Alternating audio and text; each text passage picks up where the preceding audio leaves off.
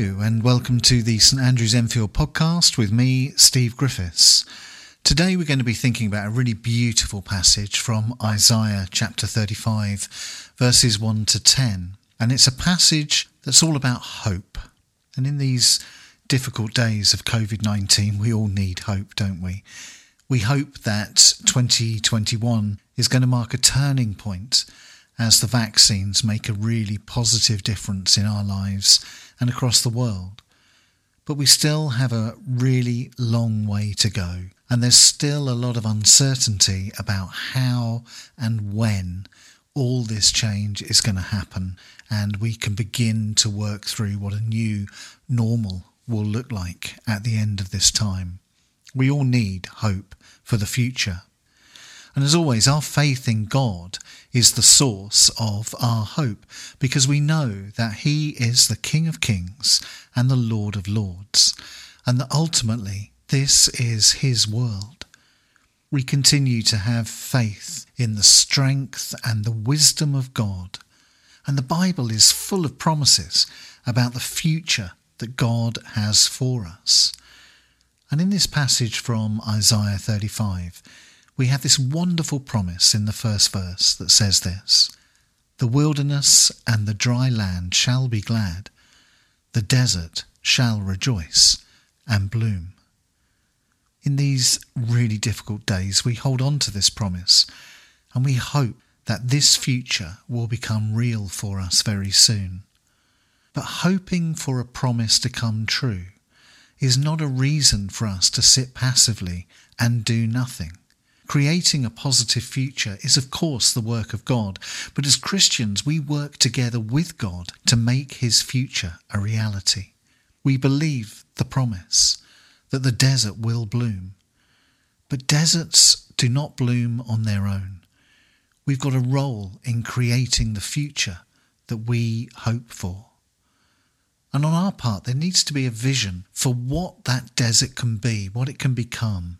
We need to imagine what God's future might look like, and then begin to prepare our hearts, our church, our world for that future. It's not enough to hope that COVID-19 will go away and that everything will go back to how it was before. That's not going to happen. The world has changed. The church has changed. We have changed. So we will not go back to how it was before. We need a new dream for the future, not a dream that's totally different from the past, but a dream that includes all that we've learnt in the past year, a dream that is relevant to how the world is now, not how it was before. The wilderness and the dry land shall be glad, the desert shall rejoice and bloom. Deep in the soil, new life is emerging, and eventually in God's good time the plants, the flowers, the trees will begin to grow, and at the right time the dream will give way to the miracle. The wilderness and the dry land shall be glad, the desert shall rejoice and bloom. Now this passage in Isaiah was written about 700 years before Christ, during a really difficult time for the people of Israel.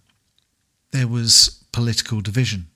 The religious institutions were not meeting the needs of the people because they were stuck in their old traditional way of doing things. Life had become like a desert for the people of Israel. Their politics, their religious institutions were burnt out, dead, dry and lifeless. And the people of Israel were feeling defeated and broken. And so they were waiting for their Messiah to come, the Messiah who would free them and give them a future worth hoping for. And these words of Isaiah gave them hope in this dark hour. The wilderness and the dry land shall be glad, the desert shall rejoice and bloom.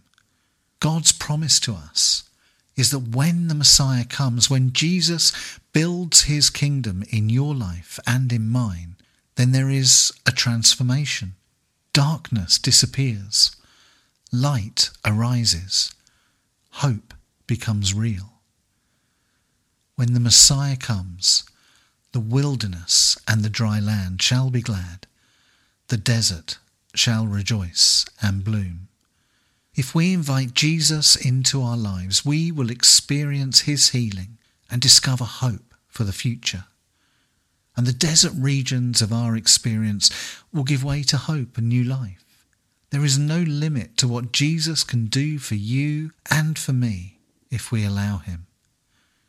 But it takes patience for a desert to bloom. It doesn't happen overnight. It takes time and commitment. A friend of mine was at a Cambridge college last year in the UK, and you may know that the gardens, the lawns in those Cambridge colleges are absolutely beautiful. And the gardener was there doing his work, and my friend said to him, "How do you get the grass to look so beautiful?"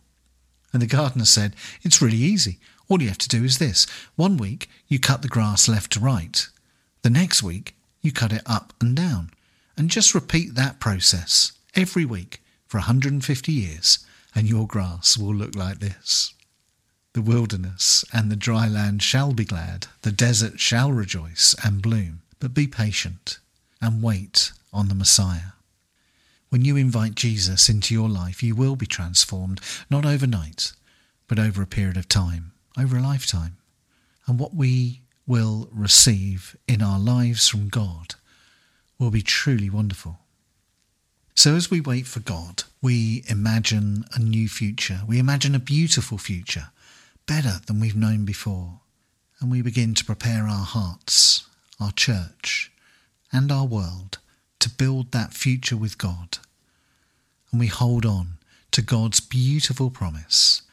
The wilderness and the dry land shall be glad. The desert shall rejoice and bloom.